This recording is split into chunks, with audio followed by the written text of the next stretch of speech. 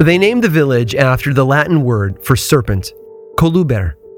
Today, though, so many centuries later, its name is rarely spoken by those who live in the Basilicata region of Italy.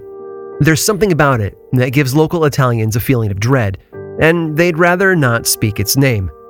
Coloblaro earned that reputation, though, if we're to believe the stories, that is. It's said that in the early years of the 20th century, the town was home to a very successful, but very disliked, lawyer named Biagio Virgilio. Virgilio was speaking in court one day, according to the story, when he pointed up toward the ceiling of the courthouse. "If what I say is false," he shouted, "may this chandelier come down." And it did. It dropped right into the middle of the room and shattered into thousands of pieces. And while no one was injured, the town's reputation took on a dark tone. It was cursed, they said, hexed, and later events only served to reinforce that belief. Landslides, car accidents, there are even stories of babies born with 2 hearts or 3 lungs, and of course, tales of witchcraft. Locations take on a flavor over time. Whether it's our own hometown or just an infamous spot in the area, we have a tendency of treating locations like people. They have a personality and a reputation, and some, if you listen to the locals, are even cursed. When life doesn't go the way we'd hoped, we look for reasons. Claiming that our town is cursed is an easy way to make sense of the accidental, the unexpected, and the unfortunate. But sometimes the evidence is dark and deep, and includes suffering, death, and even utter destruction. I'm Aaron Mankey, and this is Lore.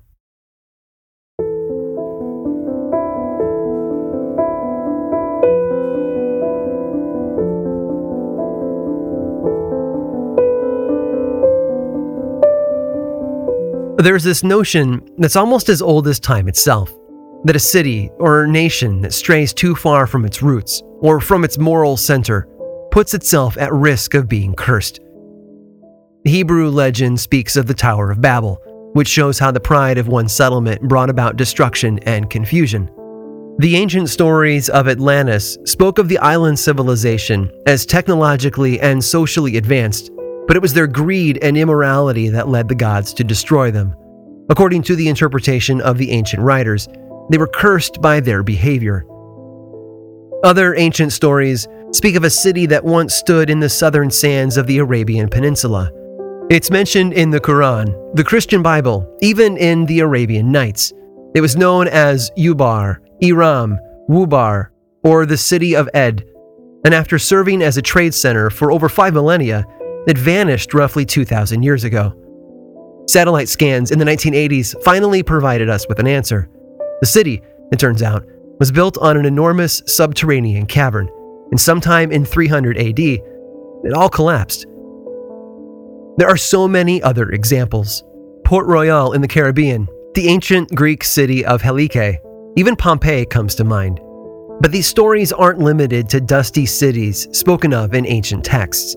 Even here in the United States, in a country that's relatively young compared to much of the world, we can find stories of cursed locations and horrible tragedy.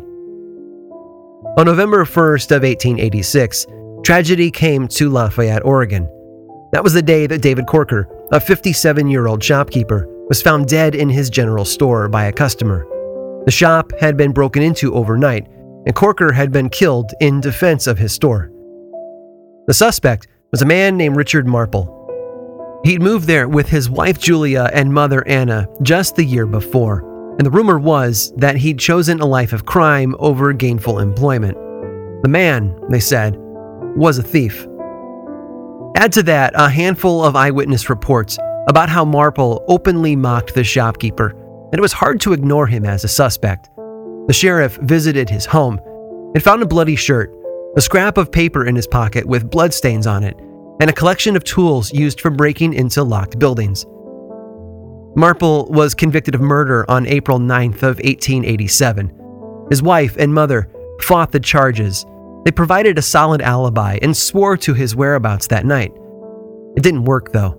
Marple was hanged on November 11th, just a little over a year after Corker had been found dead. 30 locals gathered to watch as the man was strangled to death at the end of the rope for nearly 18 minutes. Marple's mother wasn't allowed to watch the execution, but she could hear the screaming from a distance. She cursed the town, they say, and predicted that 3 fires would burn Lafayette to the ground. It was easy to laugh it off, though. Predictions like that always are, so that's what they did. No one was suspicious when a blaze ripped through the town in 1895. Towns, especially those built mostly out of lumber, have a knack of catching fire. 6 buildings were leveled by the flames. 2 years later, another fire broke out, destroying 4 more. And then, in 1904, the fire destroyed 16 buildings as it raged across town. A random series of accidents, or the product of the curse of a very angry mother? For some, that isn't an easy question to answer. Another location that's haunted by tales of a curse is the Dutch village of Saftinga. Well, it was, up until the late 1500s, that is. Let me explain what I mean. Saftinga was a middle-age hub for the harvesting of peat. It was situated in what is known as the polders, the floodplains that were separated from the ocean by man-made dikes and dams. And because peat was used at the time as a popular source of fuel, Saftinga was an important community in the region. Peat was in such high demand that, according to some historians, the farmers of Saftinga were said to dress in fine silks. They even decorated their workhorses with gold and silver jewelry. Of course, this led to a reputation of greed and selfishness, which wasn't helped by the fact that the townsfolk would chase newcomers away with weapons and dogs. Basically, they weren't friendly people, and no one likes a jerk, right? As the story goes, a farmer was fishing outside Saftinga one day when he reeled in a real-life mermaid. Apparently, she could speak Dutch, and she warned the farmer that unless the town straightened up and fixed its greed, something horrible was going to happen. The farmer laughed at her and decided that a pet mermaid would be nice to have, so he tied her up. Even when the mermaid's husband surfaced and begged for her release, the farmer refused, so the merman uttered a curse. "The lands of Saftinga will fall," he said. "Only its towers will continue to stand tall." In 1570, a flood swept through the Dutch coast, flooding the land all around the town. 14 years later, in 1584, the Dutch army was fighting a war known as the 80 Years' War and destroyed one of the dikes that held back the ocean. The town of Saftinga was overcome by an enormous wave and was never seen again. Today, the region is known as Verdronkenland, the Drowned Land, but locals say that not all of Saftinga is gone. Somewhere beneath the marsh and water, if the stories are to be believed, the old church tower still stands tall. And on foggy days, they say, you can still hear the bell toll.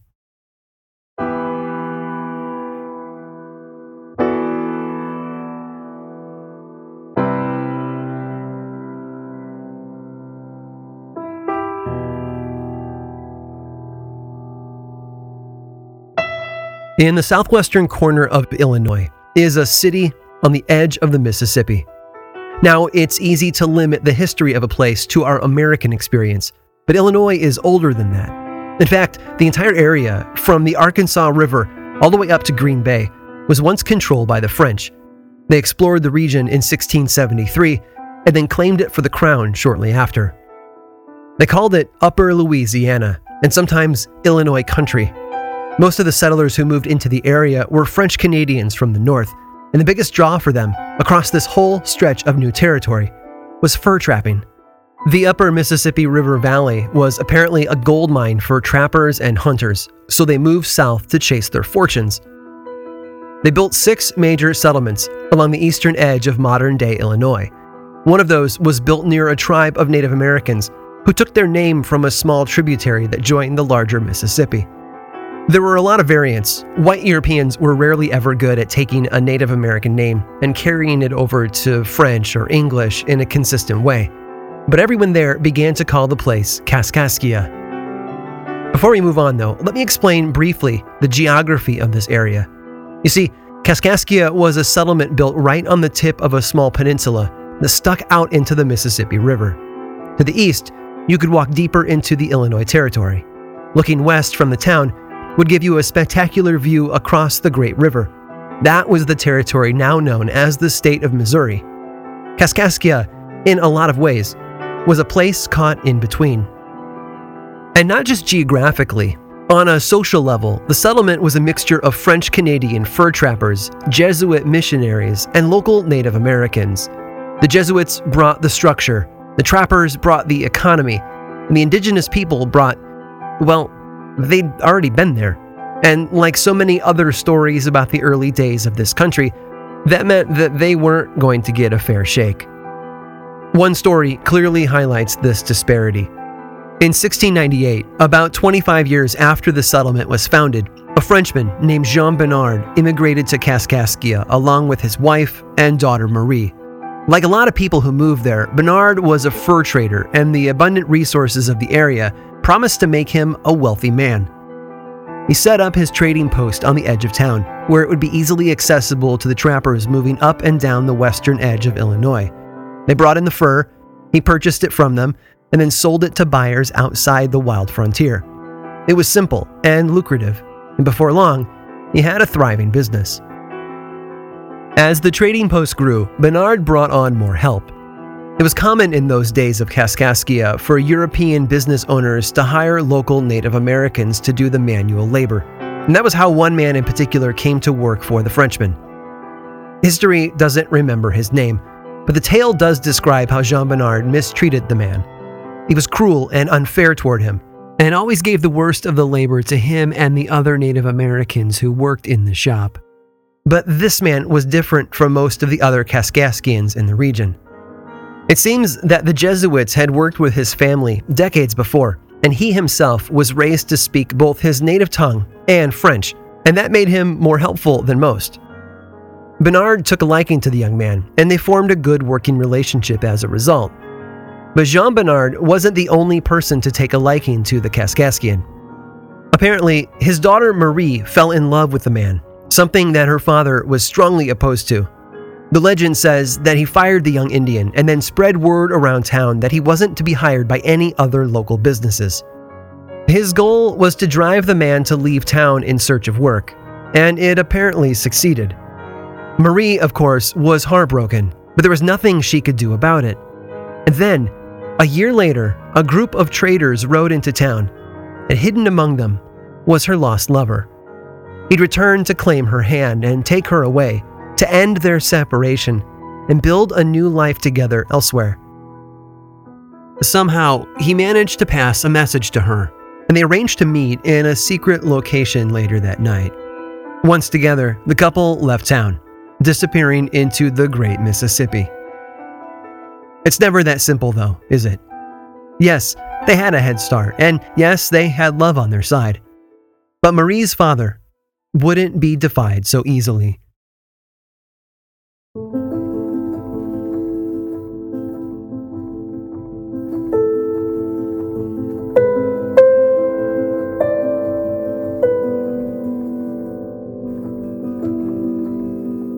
The moment he learned of his daughter's escape, Bernard gathered together a large group of men, and they rode out of town to hunt the couple down. I don't know how they knew to ride north, but that's what they did. Maybe they assumed her lover was looking for work in one of the bigger settlements. Maybe they knew he had friends or family north of Kaskaskia. Whatever their reason was, they followed the Mississippi northward. It would have taken them hours, but eventually they tracked the young lovers down just outside of Cahokia. The town of Cahokia was another ancient Native American settlement that had become home to a French outpost. Like Kaskaskia, it was home to a mix of French Canadians and Native Americans, and that made it a good hiding place for a couple like Marie and her true love. When Bernard's group found them, they immediately separated the couple. Marie was kept safe and watched over while the man she loved was beaten and bound with a rope. They dragged him to the very edge of the river and then began searching for a large branch or a fallen tree that they could manage. When they found it, they dragged it toward their prisoner. The young man was tied to the log with yet more rope. We know he spoke French, and so did Bernard and his men, so there was probably a lot of conversation. It's likely that he begged for his life, begged for Marie, begged for freedom. But the wrath of an angry father isn't something that words can sway. Not for Jean Bernard, at least. So the work continued. When they were satisfied with their knots, the men pushed the log into the dark waters of the river. I imagine them wading out a bit, pushing it along, making sure it made it past all the debris and vegetation growing along the bank there. And then they let go and watched as the young man drifted downriver with the current. We don't know if Bernard made his daughter watch it all. We don't know if she was whisked away back to Kaskaskia before she could see it all unfold. But we do know that the man she loved shouted out from the river as he drifted away. His words, they say, carried a powerful curse. Bernard would be dead within a year, he claimed, and he and Marie would be reunited forever. And then he added that the town of Kaskaskia itself would suffer. The French there would be destroyed, and even the dead would find no rest in their graves. Later that year, Jean Bernard got caught up in a bad business deal. He accused another man of cheating him and challenged that man to a duel. Bernard lost the duel and his life. Later that year, Marie herself died. They say she wasted away from a broken heart, but her death allowed her to reunite with her lover, and nothing would ever keep them apart again. By the 1740s, the British were making moves to take over the territory controlled by the French. They bribed a number of neighboring Native American tribes to join them in a war against the settlers. And by 1765, the French were run out of town. It seems that Marie's true love was right about more than a few things. Kaskaskia did its best to persevere, though. After the American Revolution, it became the capital of the Northwest Territory. And then in 1818, it became the first capital of the state of Illinois. But that only lasted for about a year. And all along, the town kept growing. And by the mid-1800s, it was home to roughly 7,000 people. And then the Mississippi River got involved. In 1844, a flood nearly wiped the town off the map, and very few of the citizens stayed around to rebuild. Instead, they went looking for a safer place to live. The Mississippi has always flooded. It still does, and that's made life difficult for anyone who lives along its banks. After 1844, a lot less people in Kaskaskia were willing to take that risk. In the years that followed, the Great River did something extraordinary. It moved. Slowly, it began to change course, shifting to pass by the town on the eastern side rather than to the west. What was once a peninsula was slowly becoming an island instead, and after another major flood in 1888, the shift was complete. Today, Kaskaskia is on the western shore of the Mississippi. Thanks to an act of Congress, it's a little pocket of Illinois on the edge of Missouri. Not that most people would notice, though. By 1950, there were only 112 people left to call the place their home.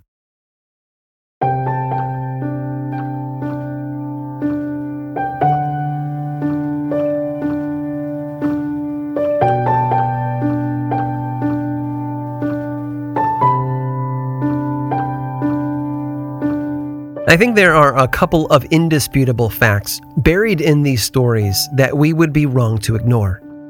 First, people love to curse their own town, or the town of their enemies, or whatever town they had a bad day in. We like to blame others for our own misfortune, or tell stories that explain away our bad luck and tragedy. It can't be our own fault after all, so maybe the town itself is to blame, right? Second, no place is safe from tragedy.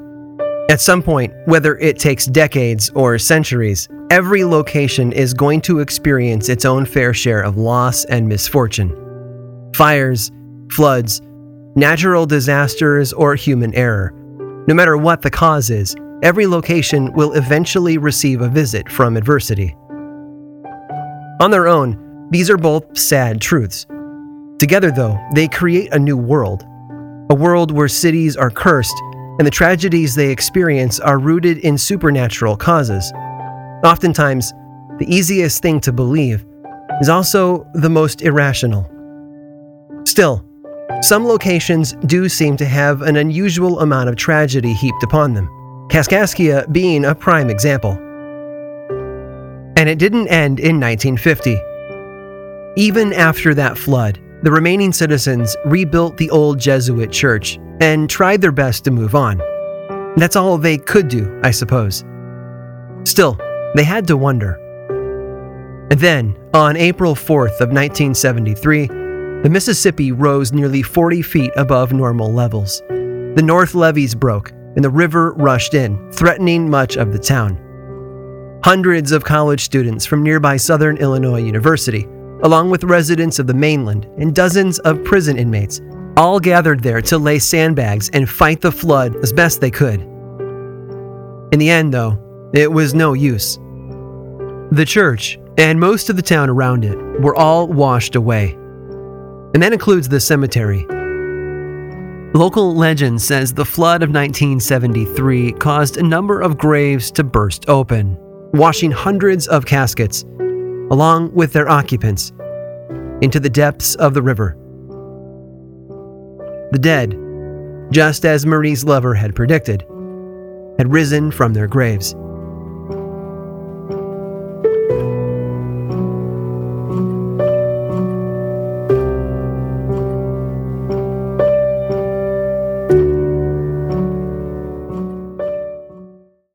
This episode was made possible by Article. Every single day, I sit down at my desk and I make podcasts, and that's something that I've done for years on a desk from Article. The quality is absolutely amazing, delivery was dead simple, and everyone who sees it can't help but comment on it. Maybe that's because Article believes in delightful design for every home, and thanks to their online-only model, they have some really delightful prices too. Their curated assortment of mid-century modern, coastal, industrial, Scandi, and boho designs makes furniture shopping simple. I honestly can't get enough of all of those clean lines, rich colors, and gorgeous wood finishes.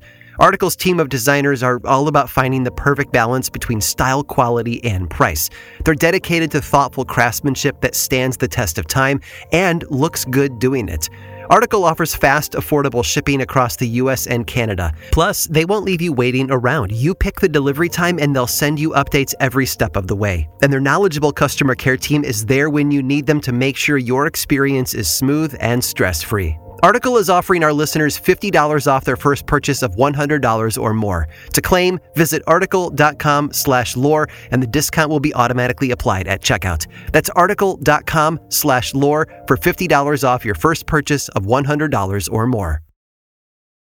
This episode of Lore was made possible by DoorDash. We live in a pretty amazing world, don't we? You can get anything you need when you need it delivered right to your door. With DoorDash, you can get pretty much anything. For my family, this became a powerful tool when my kids started back up with after-school sports. All of a sudden, there were days when being able to order a meal became a lifesaver. If it wasn't for DoorDash, we'd have been eating dinner way too late. And maybe you've been there, or in a different situation with a similar solution. Sick on the couch, trapped between never-ending meetings, or even at a party and suddenly out of ice or alcohol. In moments like that, DoorDash can provide a clutch assist. DoorDash, your door to more. Download the DoorDash app now and get almost anything delivered. Must be 21 or older to order alcohol. Drink responsibly. Alcohol available only in select markets. This episode of Lore is made possible by June's Journey. Escape to a bygone age of mystery, danger, and romance as you immerse yourself in the world of June's Journey, a hidden object mystery mobile game that puts your detective skills to the test. Play as June Parker and investigate beautifully detailed scenes of the 1920s whilst uncovering the mystery of her sister's murder. With hundreds of mind-teasing puzzles, the next clue is always within reach. Collect scraps of information to fill your photo album and learn more about each character. Plus, you can chat and play with or against other players by joining a detective club. You'll even get the chance to play in a detective league to put your skills to the test. I'm willing to bet that, like me, you work crazy hours and are desperately in need of easy ways to relax. I love that I can open up June's Journey and dig in for a little while, searching for hidden objects, fine-tuning my sense of observation, and enjoying the gorgeous artwork are all so helpful in letting me unwind. Mystery, danger, and romance. Where will each new chapter take you? Relax and lose yourself in this captivating quest of mystery, murder, and romance. Can you crack the case? Download June's Journey for free today on iOS and Android.